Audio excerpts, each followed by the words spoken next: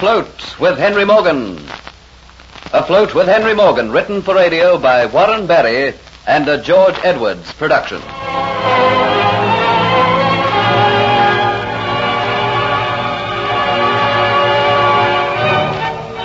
Dolores, masquerading as Sir Thomas's kinswoman, Antoinette de Lacy, induces Geoffrey Hunter to fall in love with her, so that he will tell her Henry Morgan's immediate plans.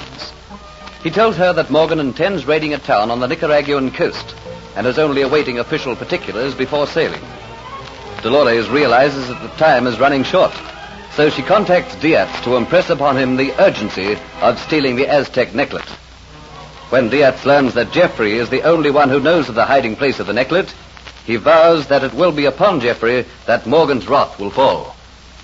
I care not what Morgan thinks or whom he trusts. All I want is the Aztec necklet and to trap Henry Morgan. You could not have any idea just how much it means to me to know that Hunter will get the blame of taking the necklet. No matter how much he protests innocence, Morgan will never believe him. And when I disappear and go back to Cuba, Morgan, knowing how friendly I have become with Hunter, will have his suspicions turned to certainty. But Morgan might get the news for which he is waiting at the moment. We have not got much time. But how to find the hiding place? Couldn't you get Hunter to tell you? No. He has told me all I have learned without realizing it.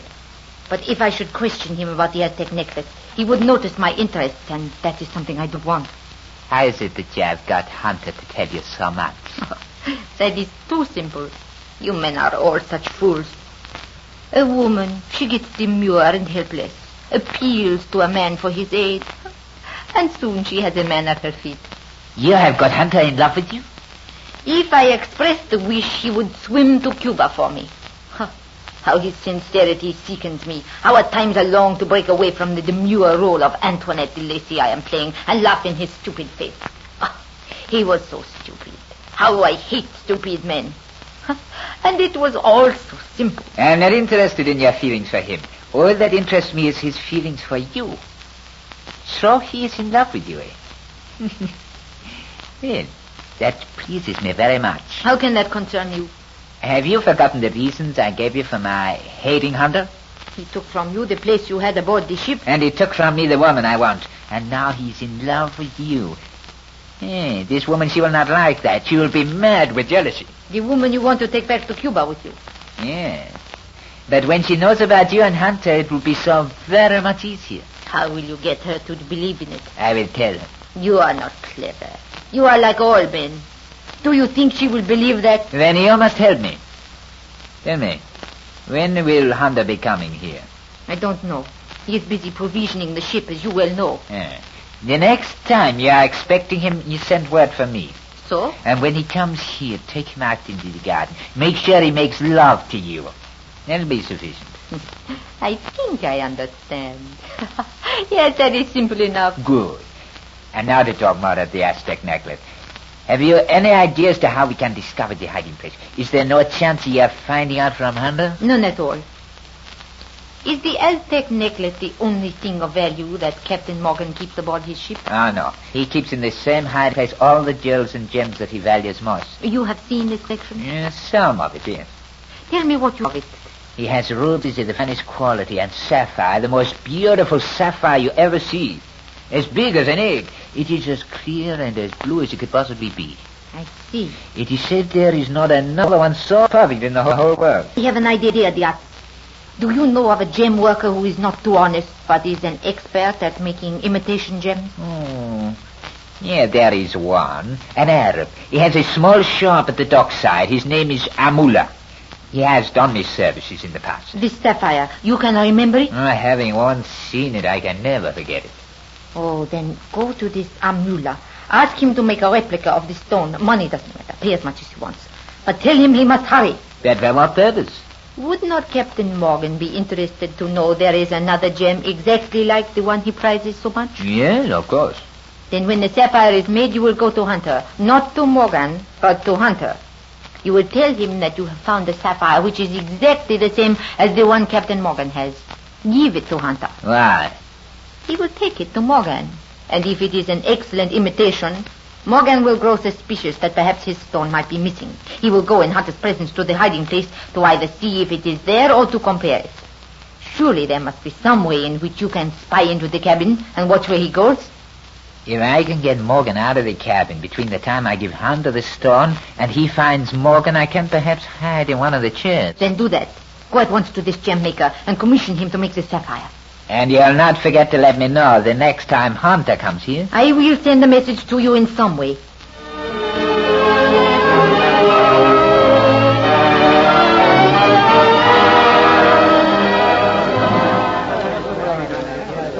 You've got time to talk to me, Kitty? Don't you come worrying me tonight, dear, as I'm not in the mood for the likes of you. Maybe you're really worried, eh? Maybe you're not see Jeffrey Hunter for a little time, eh? You get about your business before I lay you cold with this pewter mug. I want none of your drunken boastfulness about me. I don't boast. Everything I say be true. Look at all these men here tonight. All their lives they'll be buccaneers, but Diaz, he is different. He will soon be a great man. You'll see. Maybe then you'll be pleased to have Diaz take notice of you, eh?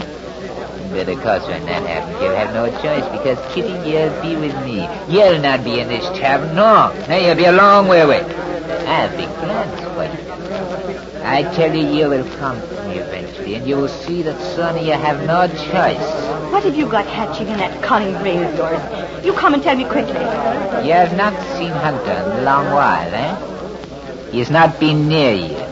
And I tell you why he's not been to see you. He has found someone else. That's a filthy lie. I don't believe you. Then where's he been these last few nights? He went out of town to Sir Thomas's plantation. That was only for one night. What about since he came back, eh? Well, I'll tell you where he's been. He has been in the warm embraces of Antoinette de Lacy. Oh, take that for your lying. You will be sorry for doing that. But it will wait until you are away from here with me, and there's no one to come to your aid. And Hunter's worthless body has been thrown into the harbor with a knife in his back. You lie, Diaz, you lie. You think I don't know what's happening to the Flying Gull, and why there's no one here from the ship tonight? You think I don't know that they're busy loading provisions, and that's why Jeffrey Hunter can't come? Because he's working the same as you should be. Get out of this tavern, do you hear me? Get out, before I lay your skull open with this pewter mug and start another brawl. Go and get your face out of here. I don't want to see you again. Through the alcoholic fumes which are clouding his mind, Diaz fears perhaps he has already said too much. And to look at Kitty with her green eyes blazing and all color drained from her face warns him that she has every intention of carrying out her threat. Confident of his ultimate triumph, he lets a faint echo of laughter fall from his lips. He swaggers arrogantly from the tavern. For a moment, Kitty stands tense, looking at the doors which swing after allowing him to pass. Then suddenly the insinuations he has said seep back over her mind. Her every instinct flashes a warning of danger. Danger. Danger to me and to Jeffrey. Jeffrey, I know Diaz was lying. Jeffrey's working hard on the ship, and that's why he's not been. But is he working hard on the ship? What if he is with Antoinette de Lacy? He's never said he loved you, Kitty. But he must, because I love him so much. But a doubt lingers in her mind. There is only one way its voice can be stilled. Snatching a shawl, she throws it over her head and lets the doors swing shut behind her. Never giving a thought to a fresh punishment for leaving her post, knowing only that the voice of doubt must be stilled. The quayside and the Flying Gull show a strange and almost unreal scene. Many braziers send long yellow flames high, making a circle of flickering light in the darkness of the night. On the quayside is a decreasing jumble of provisions. A keg of salted meat rubs against a barrel of dry biscuits. But bags of flour lie distractedly like limp and drunken men amongst kegs of gunpowder and cannonballs.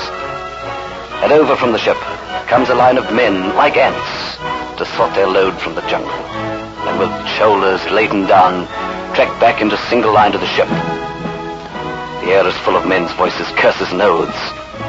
Unreal as it all looks in the strange yellowing, flickering light, Kitty pauses on the fringe, accustoming her eyes to the new light, and seeking for a familiar figure who stands at the foot of the gangplank. Jeffrey! Jeffrey! Kitty, what in the name of creation are you doing there? Matthew, take over my teddy sheet. Thank you. See the men are kept moving. Kitty, what are you doing? I had to come. Please forgive me, Jeffrey, but I've not seen you for so long. Take a look about you, Kitty. See the work that has to be done. Well, I knew that was what was detaining you, but that isn't the only reason why I've come. There's trouble brewing, and I'm afeared. What are you frightened of? It's Diaz. Tonight he came to see me and he said some vile things about you, things I knew which couldn't be true. What sort of things? About your being in love with Antoinette de Lacy, but I won't believe it. But that was not all he said.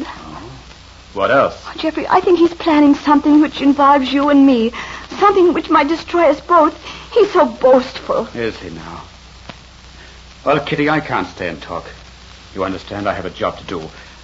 I will come to the tavern and see you as soon as I can get a moment to spare. You know I'll be waiting for you. No. You run along before your absence is discovered. Here comes Captain Morgan. All right, Geoffrey. And I'll be waiting for you. You've done a good job, Hunter. I think we'll be loaded by morning, Captain Morgan. Now, don't go back to tallying. I have news for you. I heard word tonight as to where that treasure mule train is going, the name of the town it's going to be at, and how long it's going to be there. I can tell you the full particulars of the expedition now, so you'd better come on board.